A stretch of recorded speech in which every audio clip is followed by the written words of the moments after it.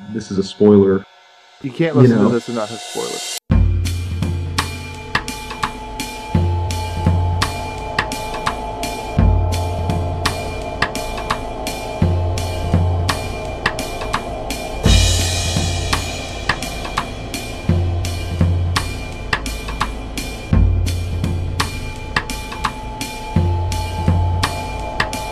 Laura, this is your book. Would you like to take an adventure?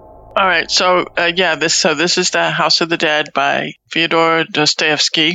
And I have a summary to make, but I will say a quote before I start. The first quote that I was thinking of was, he said, "It was a long time ago. It all seems to me like a dream." And that may go toward a little bit as to why this book is not as good as his other books. But anyway, in terms of a summary, it's not huge because there is literally no plot other than he goes and then he leaves. He goes and then he's freed. It's his memoir of his time in the Siberian labor camp. And he was sent there after being arrested for participating in the Dostoevsky Circle, which was a progressive literary circle dedicated to discussing Western philosophy. And these are, at the time, I think it was Nicholas the First, I think the second, one of the two, ended up arresting the members of this group because he feared they would contribute to a possibly evolving revolution against the government. So then Dostoevsky and his comrades were arrested and then subjected to a mock execution. And then he was sent to Siberia for 4 years. The narrator, Alexander Petrovich Goryanchev, I wondered who would be the first to try. Goryanchikov. But I'll just go with Alexander.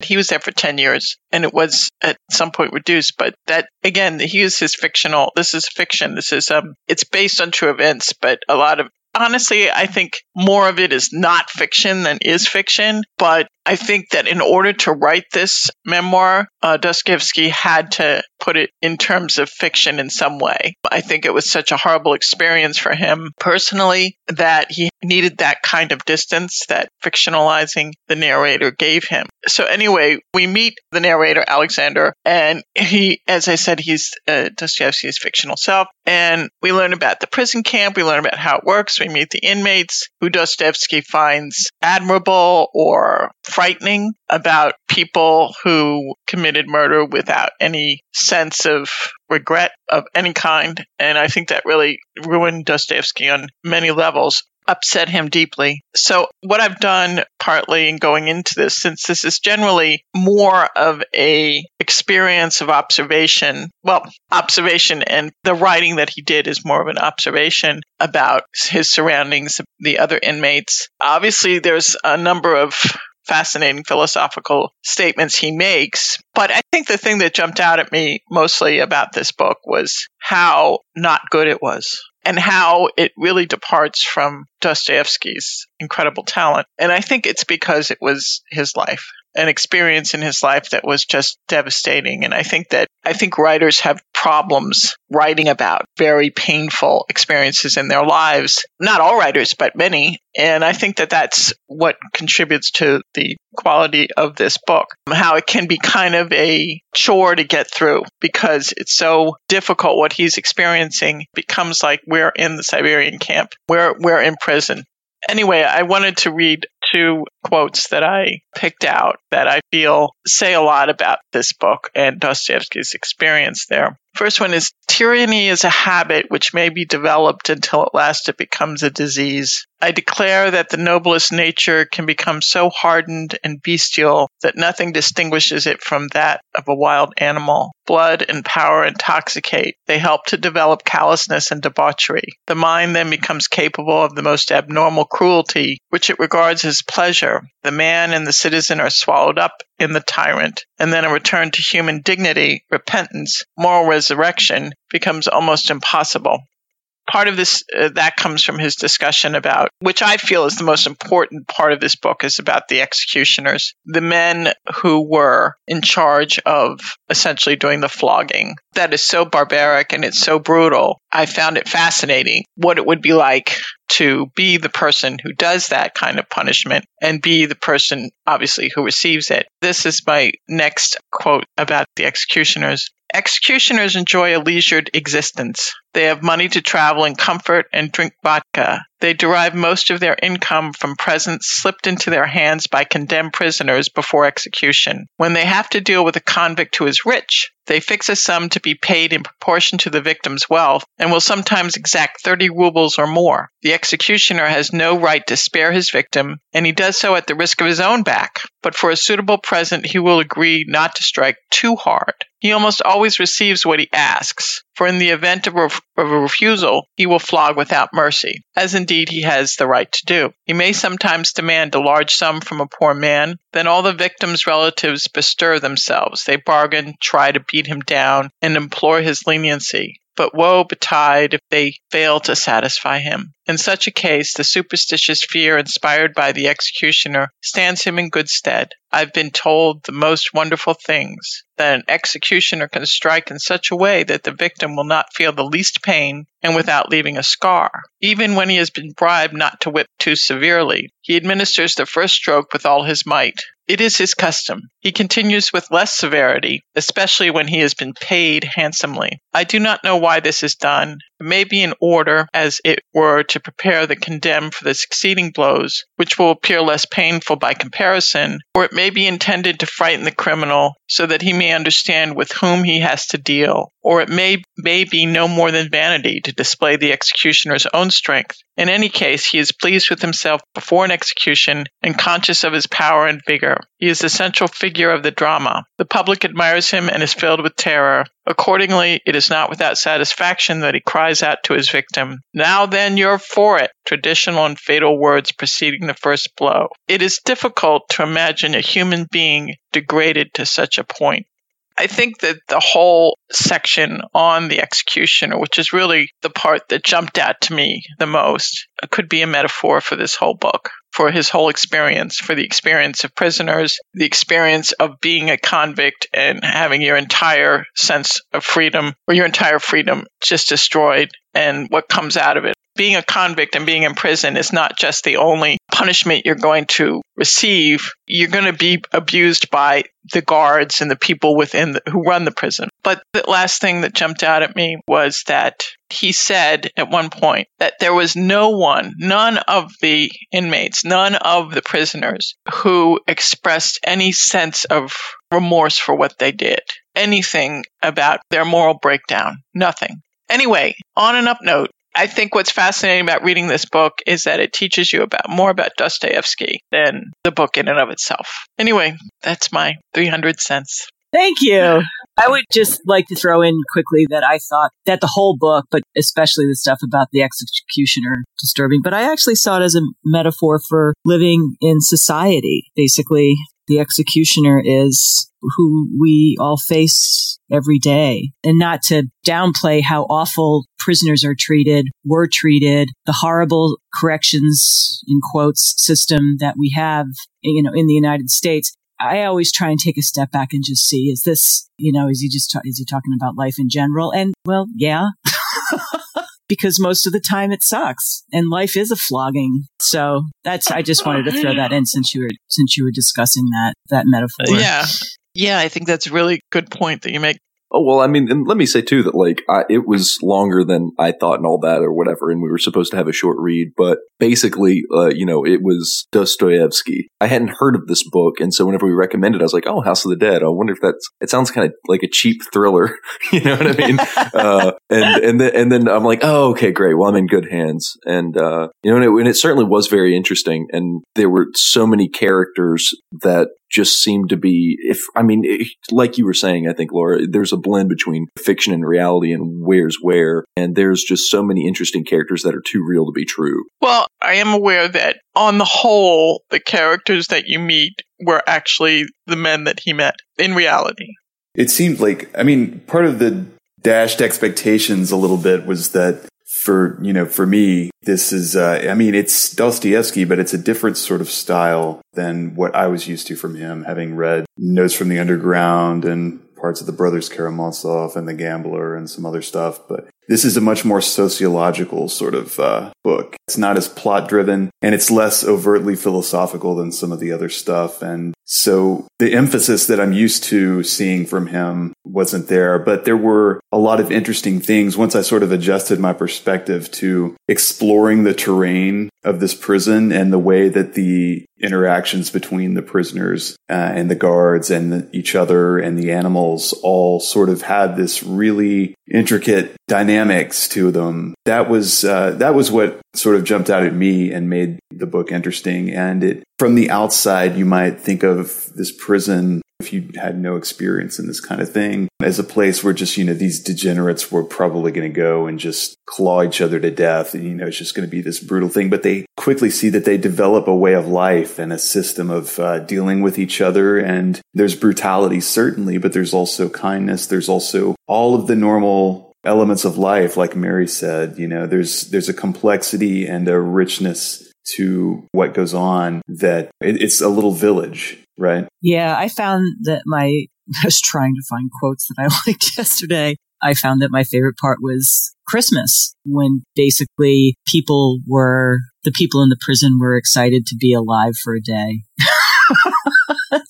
And I enjoyed reading about that. But the other thing that really struck me was how visceral. I mean, it's definitely my least favorite Dostoevsky, but there's still that palpable, visceral power that he has in his writing. So I was just itchy and nauseated when he talked about like the dressing gown at the hospital. It's like, stop, lying in hay, those kinds of things. It's just like, killing me here. Shut up. I'm sorry. Part of that might have been too, right? That like for us now, this is a sort of historical document, but I think maybe at the time when it was published, it was more of an expose. Would that be right? I've heard this is this is the first Russian prison literature, if not some of the first in-depth literature on prison life. So we have this to thank for Oz. Yeah. Oh man. Yeah, see him in the credits. I'd agree they're mostly, it's not as connected as Dostoevsky's other works. It's mostly vignettes, but some of the vignettes are powerful and pointed. I mean, I'm thinking of, I can't even read my own handwriting here, but Volodkin, the officer who shot the German, he thought he was stealing his wife. There is the Akulka's husband, where he pretty much murders his wife because his best friend is tormenting her. There was the arbitrary killing of his dog by the tanner for his skin and him just casually telling him that's what he did.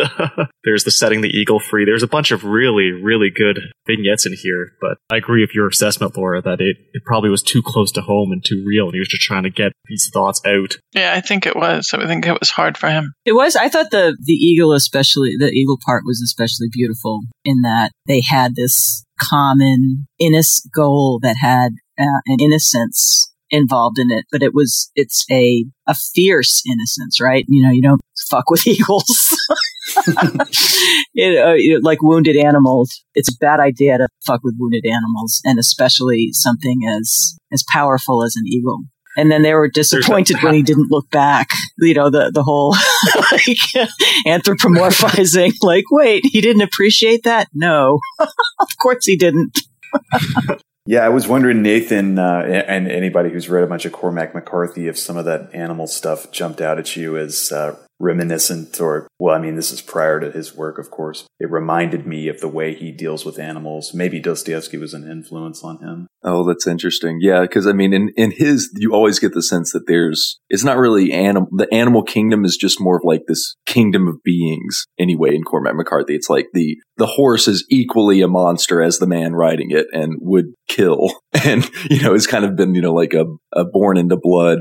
Yeah, there's definitely a lot going on about animal minds. I mean, honestly, we're talking about this as like a first prison literature, and that it really, I've read other things, right? So, I mean, people will be familiar with the Shawshank Redemption, but you see the same things, like how the prison itself is a character, because it's not any of the men alone that go there. It's how they're commonly broken in this community. Actually, there's this bit it's the one where the Cormac McCarthy in the Border trilogy, he goes across the border. I guess it's the crossing, and he goes to get his brother, and then he's in a prison for a short amount of time, and it's pretty hellacious. And you also get this vision of how how these men are conducting themselves. The hardest people. I don't know. The men in this story are really what I'm holding on to. There's so many. Cesar, you laid out a bunch of good ones, but there's, hundreds of these guys, and each one of them are really, really interesting. I think of all the professions that they have, gilding and harness making and all of this, and they don't look like killers. I guess I had a lot of stereotypes in my head going into what I thought a Siberian work camp would be, and it was surprisingly more monstrous than I thought, but also more humane. Although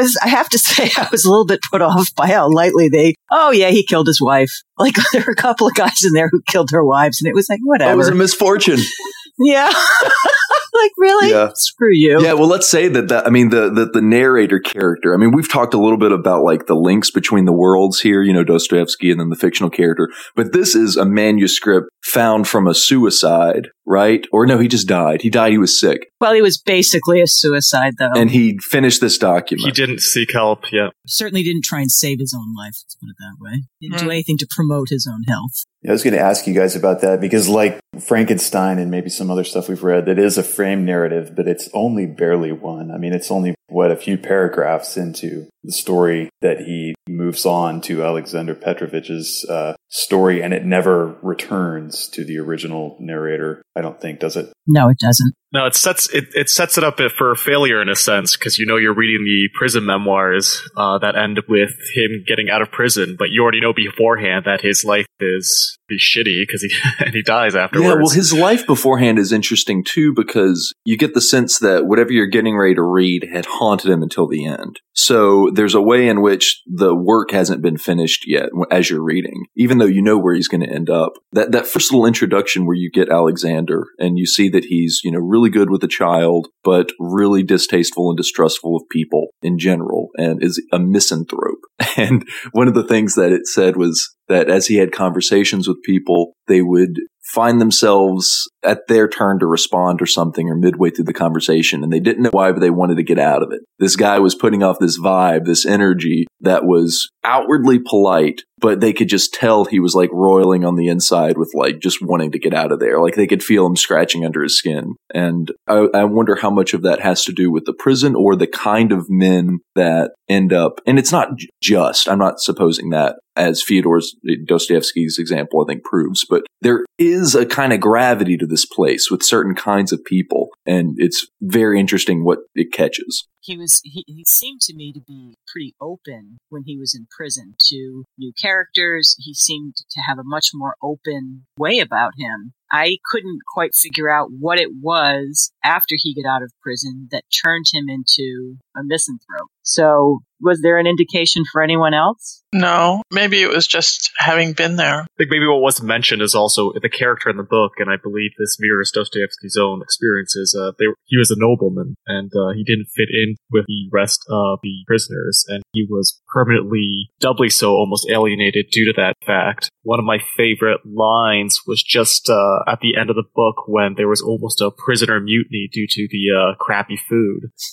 And the character sort of thought about joining the mutiny, but the regular prisoners told the noble guys to get the hell out of here. Like, what are you doing? And Petrovich is talking to his supposed buddy afterwards. He's saying that he should have helped. He should have, showed solidarity. We're all comrades. And the response is, "Oh, I say, are you our comrades?" he asked with unfeigned astonishment. And that kind of like just hammers home to Petrovich how he's permanently apart no matter what he ever does. He can't even work with the regular people. He can't show solidarity. He can't talk to them. Yeah, I thought that was real interesting. And he's permanently cast out of his role as a nobleman gentleman when he gets out. He's a tutor in a small town. He's kind of lost his place in the world. But that was his choice. It seemed to me that it was his choice to stay there, and that it was his choice to do the things that he did. I hear what you're saying, Cesar. I feel like, but he just seemed so much more open when he was actually in prison than when he got out. And I was looking for some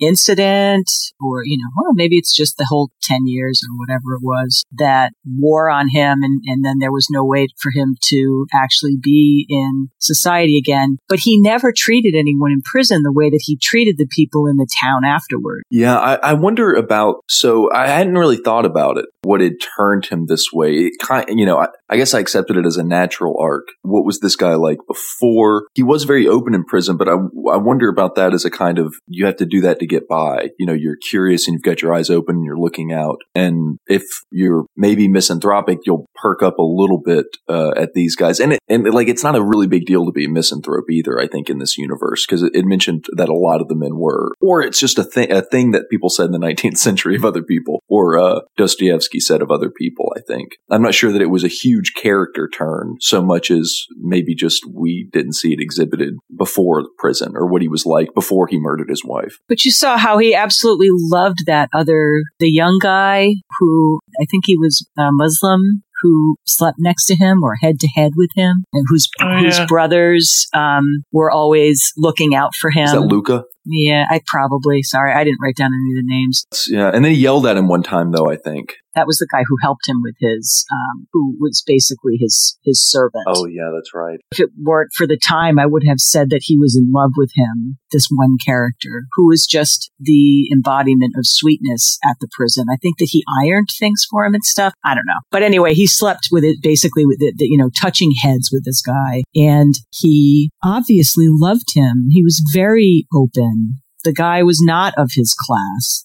He was not even of his same faith, not of the same world at all. Well, there's no really spiritual awakening or anything that Petrovich goes through or sort of learns. I'm looking at a quote here. There is no denying that the people are morally ill, with a grave, although not a mortal malady, one to which it is difficult to assign a name. May we call it an unsatisfied thirst for truth. The people are seeking eagerly and untiringly for truth and for ways that lead to it, but hitherto they have failed in their search. After the liberation of the serfs, this great longing for truth appeared among the people, for truth perfect and entire, and with it the resurrection of civic life. There was a clamoring for a new gospel. New ideas and feelings became manifest, and a great hope rose up among the people, believing that these great changes were precursors of a state of things, which never came to pass. Mary, I see your point with that particular prisoner. He did say something. He said this: the reader will now understand why in those early days I was at a loss to know how I should ever manage to get on with such people. I foresaw that such incidents would often recur.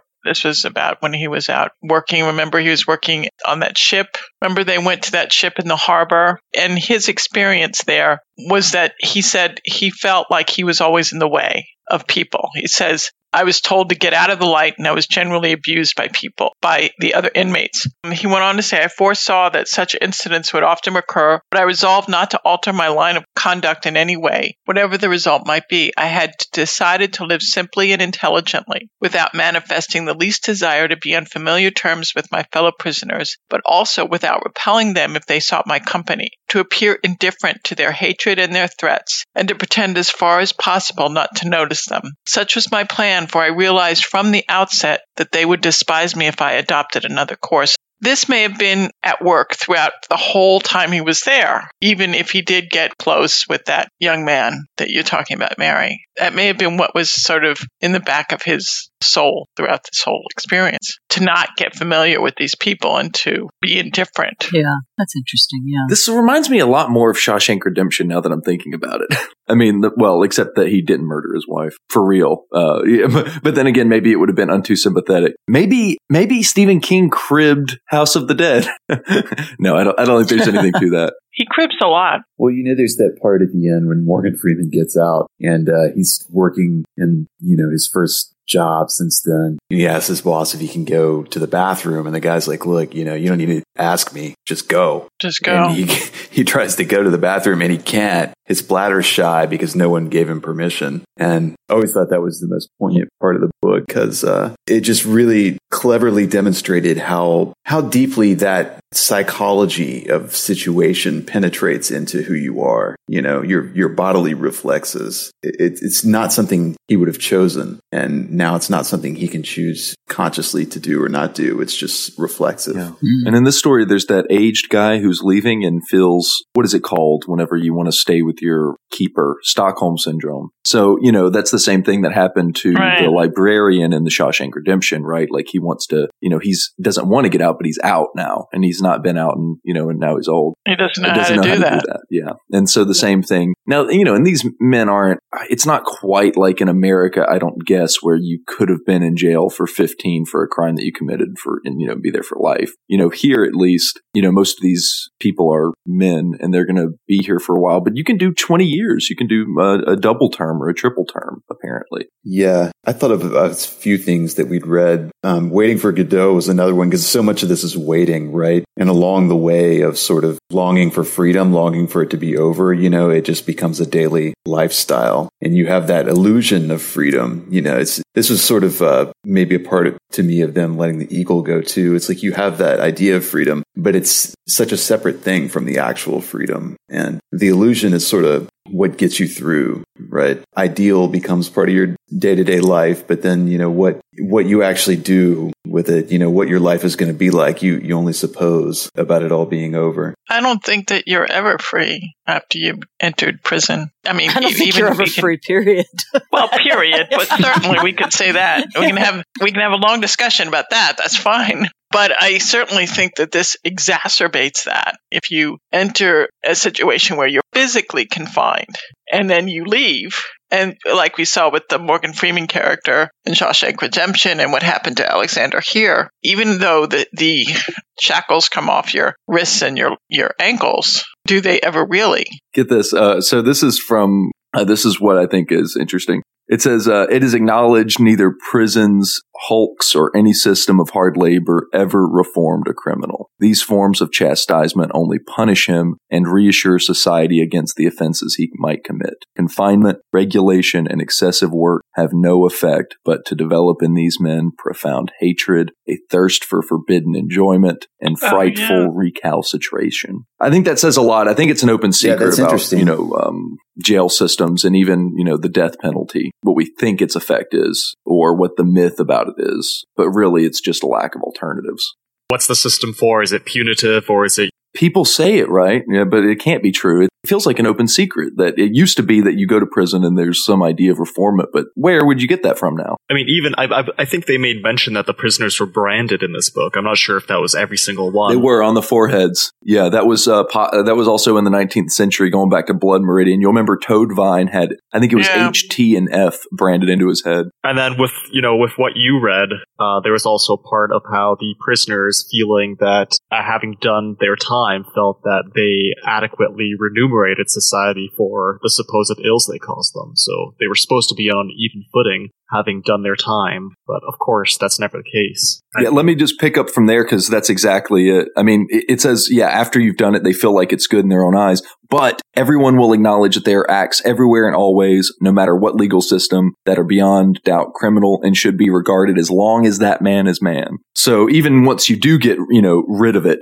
you still carry it around as a social mark. Yeah, that made me think of this, which I was looking for earlier. This quote, "It would seem indeed that during all those years I should have been able to detect some indication, however fugitive, I don't know if that's right, of some regret, of some moral suffering from his co-prisoners. I positively saw nothing of the kind. One cannot judge of crime with ready-made opinions. Its philosophy is a little more complicated than people think. It is acknowledged that neither convict prisons nor the hulks..." No, that's right. And that's the bit that I had read earlier. And that's what we were talking about earlier, breaking up the ship. Exactly. And I think the problem is that, he's saying this is really all for naught, this whole thing. And I think it's because these men, women enter prison with whatever has happened or whatever they've committed, whatever moral world they're in is inside of their soul. And here they are going into a quote unquote prison, and society is imposing these external pressure on them, this external confinement, but that doesn't do anything for what's inside their soul. Yeah, there's oh, sure. Go ahead, Cesar. Oh, sorry, I cut you off.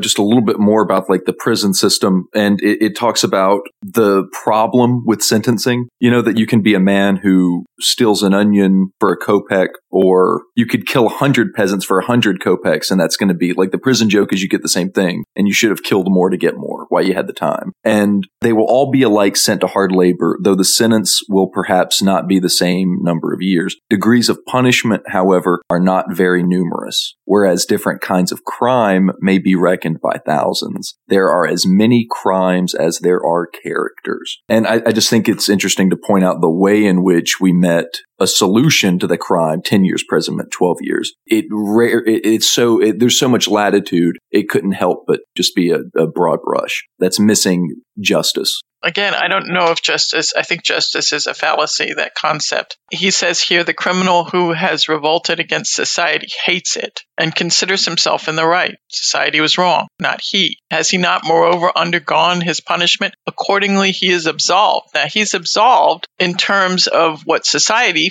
has found to be what absolvement is. You spent your 10 years there, you paid your dues, theoretically, or whatever those dues are. But is he, as you point out, is he really reformed? And like I said, when I was talking about what's inside the moral world inside his soul. And then we can go make this into a bigger discussion and discuss why the hell this happens in the first place. We could even transition this to pedophilia in the Catholic Church. I mean, think about it. I mean, I guess because I just saw Spotlight, but my point is that here we are trying to instill or impress on this construct that comes out of society in order to control society, in order to keep things stable. But it doesn't. There's still wars. People are still being raped and murdered. Why are we at this point? I think that you're right, and I was going to edge there too with this. This is another quote. It says, "Animal insensibility carried to such a point is remarkable. Indeed, it's phenomenal." He's talking about one of the worst guys he ever met. There must have been, in this case, some organic defect in the man, some physical and moral monstrosity hitherto unknown to science, and not simply crime. Naturally, I did not believe so atrocious a crime, but people from the same town as myself knew all the details and told me of it. The facts were so clear that it would have been madness not to accept them. And the prisoners once heard him cry out during his sleep, hold him, cut his head off, his head. Talking about his father that he killed. So there are people in the prison, and I think this gets down to it, that, well, there is this thing, and it's not just simply crime, and it's a little bit more complex than bad guys, but there is awful men here. What do you do with that? Because it seems that the author or this narrator, I mean, he is reckoning new kinds of monstrosities that he's never done, and it's through other people, other men. And I think that's what's very interesting. I mean, these are some of the worst people in the world, or have committed the most monstrous acts anyway. I think tying that back to the whole thing we talked about with flogging and the executioner and punishment, I tie it back to, well, let me just say first, like when I try to viscerally think about what it means to either receive that kind of pain or inflict that kind of pain, you can't do it. I'm trying to think of when I accidentally cut myself with a knife and how much that really hurts, and to imagine getting hit with full strength 3,000 times with a wooden baton. There's no connection. And I think that these executioners, just in order to not be complete psychopaths, have to do some mental work that reminds me of kind of the Grand Inquisitor in the last Dostoevsky that we read, where they sort of do this, they take up a mantle, they sort of sacrifice their humanity, but for what they consider is the betterment of society. Because otherwise you're just a pure psychopath, right? How could you inflict that kind of thing on another human being? I see just a line here on the executioner again. If the victim did not choose to cry out, his executioner, whom in other respects I should consider a good man, looked upon it as a personal offense. He meant in the first instance to inflict only a light punishment, but directly he failed to hear the habitual supplications. Your nobility, have mercy, be a father to me. Let me thank God all my life. He became furious and ordered that 50 more blows should be administered, hoping thus at last to obtain the necessary cries and supplications. And at last they came. Yeah, I think that a posteriori sort of rationalization is an important phenomenon here and is interesting. But I also would suggest that there's something important about environmental conditioning too, in making extreme conditions seem normal in a way that doesn't require you to consciously decide to be a monster or something like that, but it just sort of allows you to. But isn't that all a matter of perspective? Of course it is, but and one person's normal, it's another person's extreme. Right, but I guess what my point is that perspective has a lot of interplay with how environment shapes it and behavior is shaped by it. Yeah, and if I take what you're saying, if I get the meaning, then it would also mean that perspective itself is a changing thing, so that you can be in a position as a murderer that you never imagined yourself to be in, though it happened of the occasion or in the heat of the moment, so to speak. And people can surprise themselves by, what they do. I mean, some of these guys are thought out, or they're just going to be serial criminals. Other people are more understandable. So, it's kind of hard to talk about all this specifically, because whenever we apply it specifically to somebody, they're all their instances, all the circumstances of their lives, and all the things that count for reasons and excuses and everything kind of add up, and you have to take it slowly. Yeah, I think that, Daniel, what you're talking about, it just brought to mind the child soldiers in Africa. You're in a situation, right, and it's your life. It's everything around you. Quite frankly, we all live that way we're not all child soldiers, but we are constantly put into situations that if you take a far step back and you're like, wow, that's pretty arbitrary. How we ended up doing this instead of anything else seems very arbitrary to me. So yeah, I agree. That's right. You wouldn't want to say those child soldiers are monsters who were born with some sort of biological defect, right? I mean, I would want to attribute that to their environment. Yeah, I would say that their defect is where they were born, right?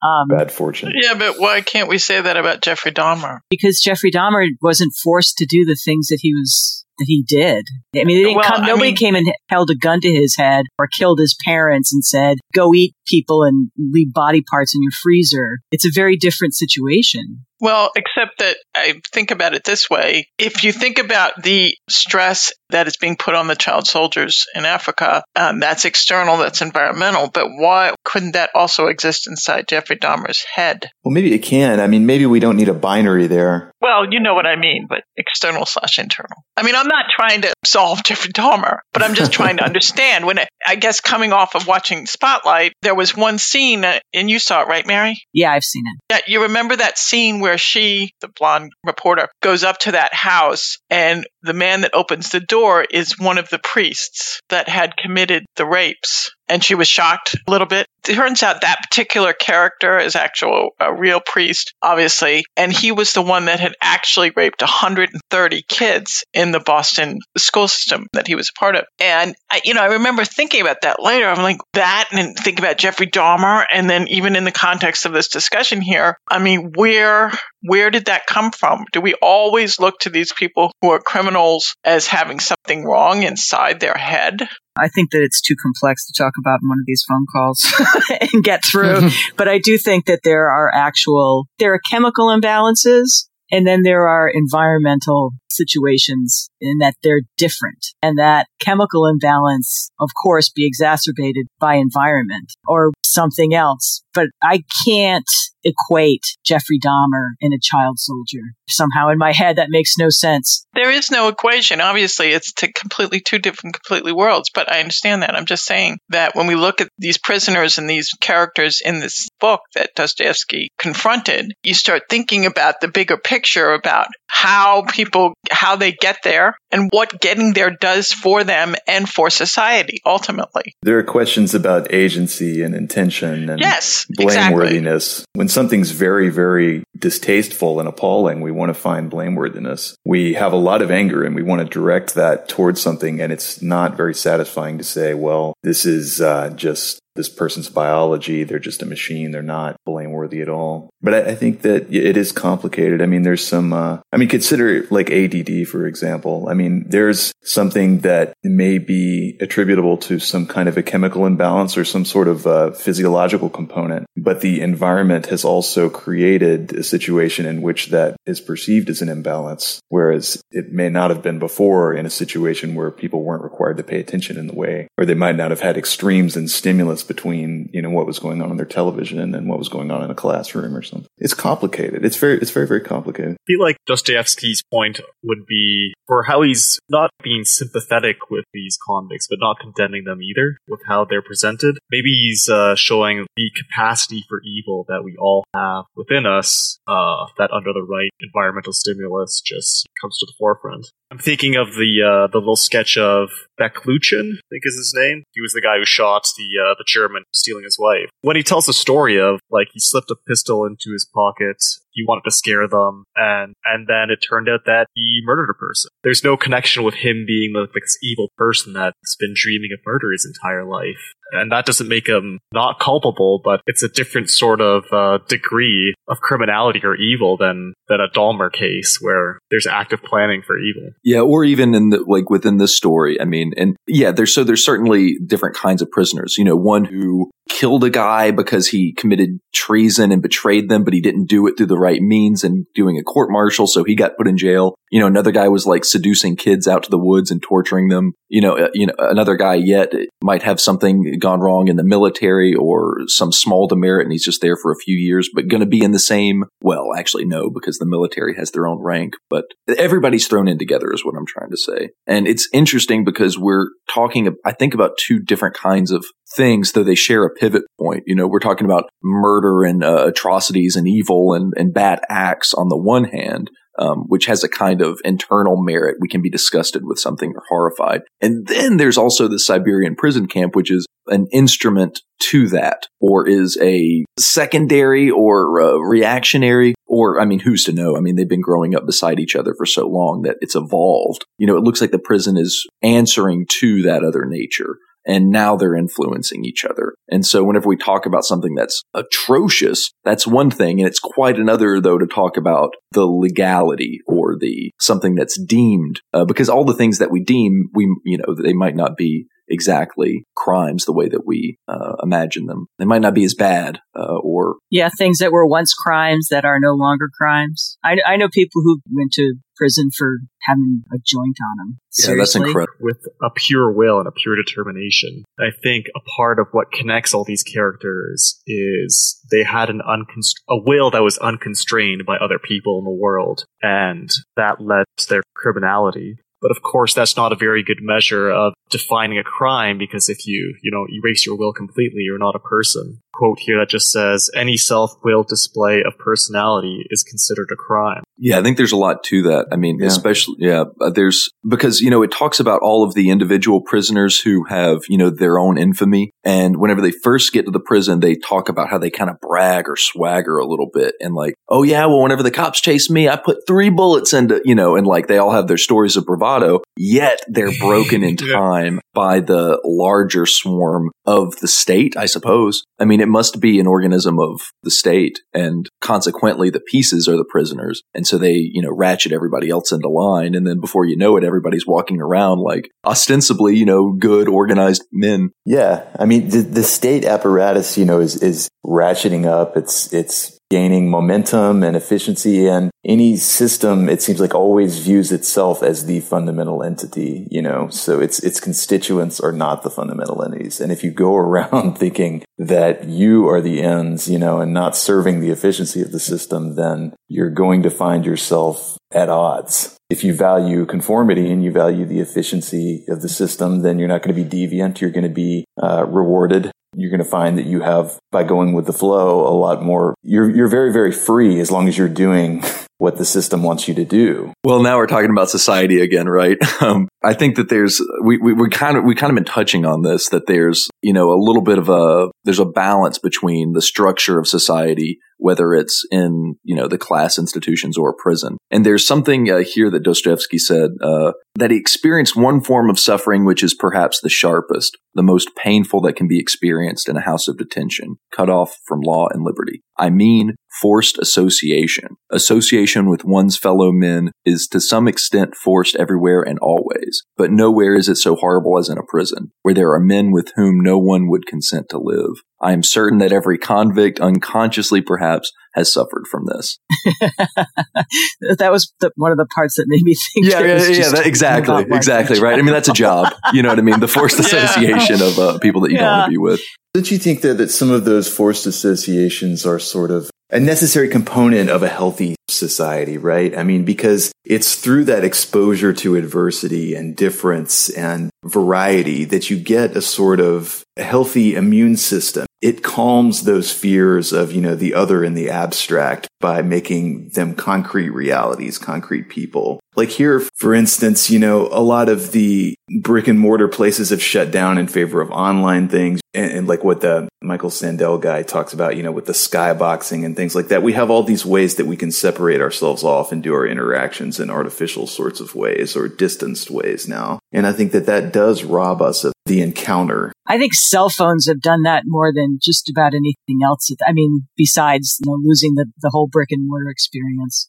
But but I get upset. I walk in my neighborhood a lot, and walking on these streets that are, they're not crowded at all. It's neighborhood streets, and you're walking, and it's really beautiful. There are parks and incredible trees, beautiful gardens and stuff. And there's one other person who's walking toward me, and they're on their phone. It's like we're not going to have this encounter, which would just have been good morning. That's all it would have been. It would have been a smile and a good morning. But they have taken that experience away from both of us by being on their phone. So, or you go to the grocery store and passing someone in the aisle is no longer an experience of like, like kind of a smile, like, oh, I'm going to try not to bash into your cart kind of thing. Nothing. They are somewhere else. They're with someone else. They're passing me, and I am not part of their experience. I am just a telephone pole or a garbage can in the way that you have to walk around. It's really distressing. In other words, they're avoiding the association. Yeah. There's something traumatic about other people. And I mean, I guess right now it's easy to get around other people with, like you said, cell phones, online shopping. If you're a computer programmer, you don't even have to work with other people. You can sit at your desk and do that. It's replaced arbitrary encounters with search. So you know what you want, you go for that. And you don't have to see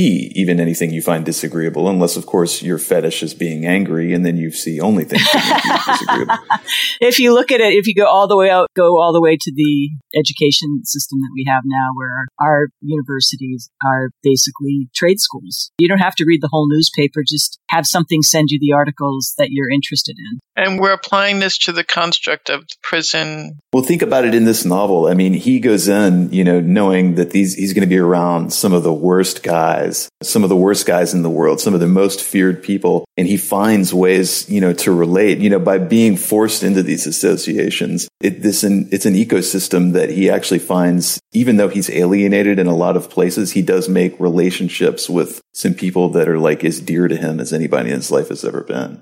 Yeah, the humanity that the book shows in the prisoners and the life that they lead was one of my favorite parts of the book. I mean, comparing it to the stereotypical image I have of prison life, which is, you gotta watch out for not getting shanked or, gotta have gang fights all the time. Like, it's just not bad, Well, I don't think that's totally off. Go in and beat the shit out of the biggest guy. All I know about prison is like when I get there, I gotta join a gang and, sharpen it. Horses are. I would not do well in prison. I can. No, we'll just make sure that never happens. Yes. I have tried in the past to figure out how much of a sentence would how long before I was just like, yeah, fuck it, I'm just going to kill myself before I have to go in. 2 years, 5 years? Like, how long do I actually think now I could last? It would not be long. Let's just put it that way. Yeah, I've often wondered if there's any way I could just jump straight to the solitary confinement bit. If I could just get, some kind of like library to come by and some meals, it doesn't have to be really fancy, just some standing room. I don't mean to glorify it, but I am interested in the community, especially with all the work that the prisoners do in their spare time, like well, this is modern now, but you hear about people getting their law degree or, learning how to, be a psychologist or something. But, all of these men were also learning how to do just incredible amounts of craftsmanship, gilding things, I mentioned that before. Well, they're all, in this one, there are all men. Yeah, there weren't many men and women in this one. Yeah. Unfortunately. They all get killed by their husbands. But he was very clear that excessive work, like Nathan quoted before, was something that drove the men to a bad place. And that they needed to do it, and it was illegal, but they wanted to do it. Yes, it's tied up in the idea of hope and, for one, just liberation at the end of it. But you mentioned the Christmas scene in the book, Mary, and it was looked forward to all year. And then the way it's described in the book falls apart. People spend all their money and get drunk, but it's kind of a sad drunk. It's kind of like it didn't quite reach the expectations that they were setting on it all year. And it's a rinse and repeat cycle. It's part of never actually attaining that hope that you see and the hope in the events. It reminds me of like a bad party where everybody's sitting around and trying to get drunk and make something happen, but it's just not working out. That's funny. I think you really put your finger on the phenomenon there. Yeah, because I know when you say a bad party, I know exactly the feeling that you're talking about. It's like it's missing that ingredient that makes everybody sort of forget that they're waiting. Waiting for something to happen in their lives. Right. I thought a couple times of, I don't know if anybody else has ever seen or read Eugene O'Neill's The Iceman Cometh. Yeah. Yeah. I thought about that because, in that one, you've got all these guys in a bar and they're all down and outs and they have these separate illusions. They have these separate pipe dreams. And this guy comes in and he convinces them all that what they need to do is shatter those illusions and live their real lives. And what you find out is that the illusions were actually what were keeping these guys going. That was sort of resonant with me in this story as well, because, the dream of freedom, is sort of what gets him through. And then, even though, from the beginning, like we talked about earlier, that it's not going to end well for him, but that pipe dream is sort of what motivates him, what, galvanizes his energy. I don't think it's going to end well for any of them. We all have a personal apocalypse. Yeah, right. But I think entering this construct of the prison for anybody is thankfully, okay, hope is there. I'm shocked if it is. If you think about what prisoners go through now and then in Siberia and anywhere, I just think that it's doomed totally. Completely. Why don't we all just pop a pill and, Laura, what did you have for breakfast? End it now.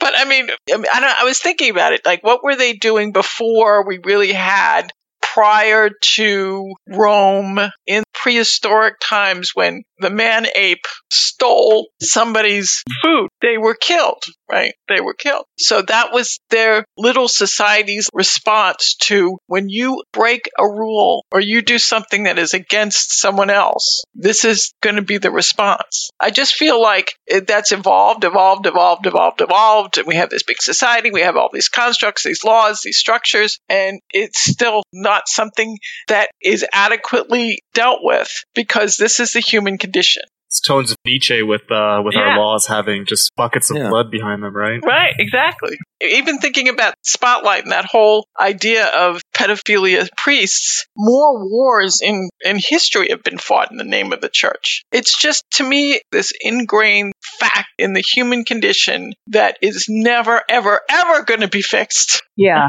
Well, whenever someone says that more wars have been fought in the name of the church, it didn't have anything to do with the church other than it being an institution that wanted more shit. Like every other war that's ever been fought. I would say that war is almost always fought for greed. Almost always. Yeah. It's just, more shit. Yeah. And I don't think that religion has anything. There may be zealots among the fighting masses. People aren't fighting for No, but God. I think what it is that there's this icon set up in the church and has been since very early on, because we've always turned toward the Jesus figure or the flag. Or anything. Right. We turn toward these icons for hope and as a savior. But the problem is that we built these institutions around that, hence the church and the government, and they are populated by humans. Humans create it, humans populate it, and then they destroy it. They destroy each other. We're really good at that. And they abuse kids. It's just I'm sorry. I'm just really freaked out about everything right now. Speaking of hope, I wonder if any of you know the whole poem, that Pindar poem about hope, that something in it says that it chiefly guides the wayward minds of mortals. It's just something that stayed with me forever. It's just that one line that, hope, the old man's nursemaid who chiefly guides the wayward minds of mortals. But so is the subtext there kind of like what I guess I was getting at with the Eugene O'Neill thing? Like just hope leads you astray. But it also is what you live for. If you have no hope, you have no will to live. That's it. Nothing is ever so perfect that you have no hope for change, for something different or something new or whatever. Your life is never that perfect. Well, it's got to be there to get up the next morning. I got a last paragraph on that. Here it is. Now, what sort of psychological operation had been going on in that man's soul? No man can live without having some object in view and making efforts to attain that object. But when object there is none, and hope is entirely fled, anguish often turns a man into a monster. The object we all had in view is liberty, and getting out of our place of confinement and hard labor. So I try to place our convicts in separately defined classes and categories, but it cannot be well done. Reality is a thing of infinite diversity, and defies the most ingenious deductions and definitions of abstract thought, nay, abhors the clear and precise classifications we so delight in. Reality tends to infinite subdivision of things, and truth is a matter of infinite shadings and differentiations. Every one of us who were there had his own peculiar interior, strictly personal life, which lay altogether outside of the world of regulations and of our official superintendence. Oh, that's great. Yeah. I need to find that and write that down somewhere. That was one of the things that's so great about Dostoevsky that actually really still was present in this book, is his keen sense for psychology and the minute differences between people. And also, the attitudes that we share, he's able to describe them and get them down in a way that you immediately know, like the kind of mood or approach to the world that he's talking about when he brings it up. Yeah, I'm wondering if people want to do favorite lines. Okay, I'll jump in. This is talking about the winter. I mentioned it, and this is before they had the work to do. And this is just them going to sleep at night earlier than usual. At least 4 hours passed before everyone was asleep. And until then, there was a tumult of laughter and oaths, rattling of chains, and a poisonous atmosphere, thick smoke, a confusion of shaved heads, branded foreheads, clothes that were filthy rags. Yes, man is a pliable animal. He must be so defined. A being who grows accustomed to everything. That would be perhaps the best definition that could be given of him. Very nice. Laura, do you have one? Yes, I just have one line. He is as a limb cut off from the body of mankind and cast aside.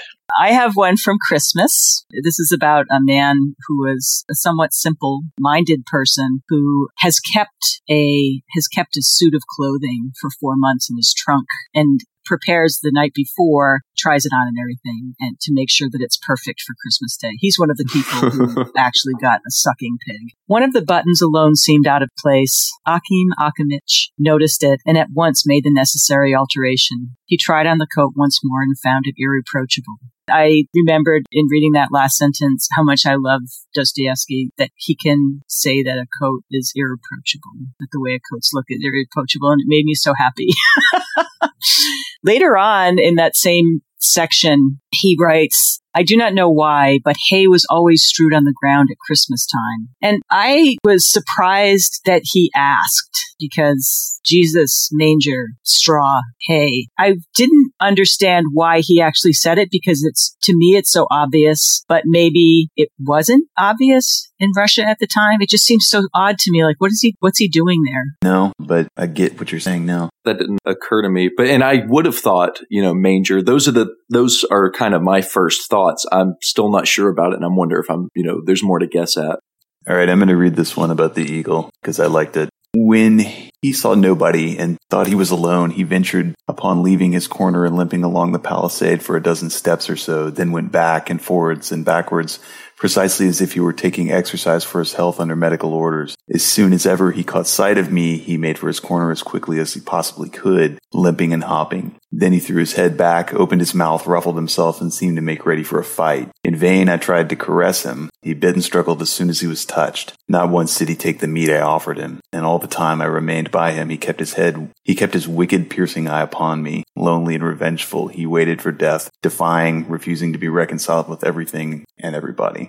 He's just steadfastly insisting upon being his own being and not the equal for them, the pet for them, the thing in their day. But even if it means distress and torture in his end, he's going to insist on being disagreeable and just assert his own identity.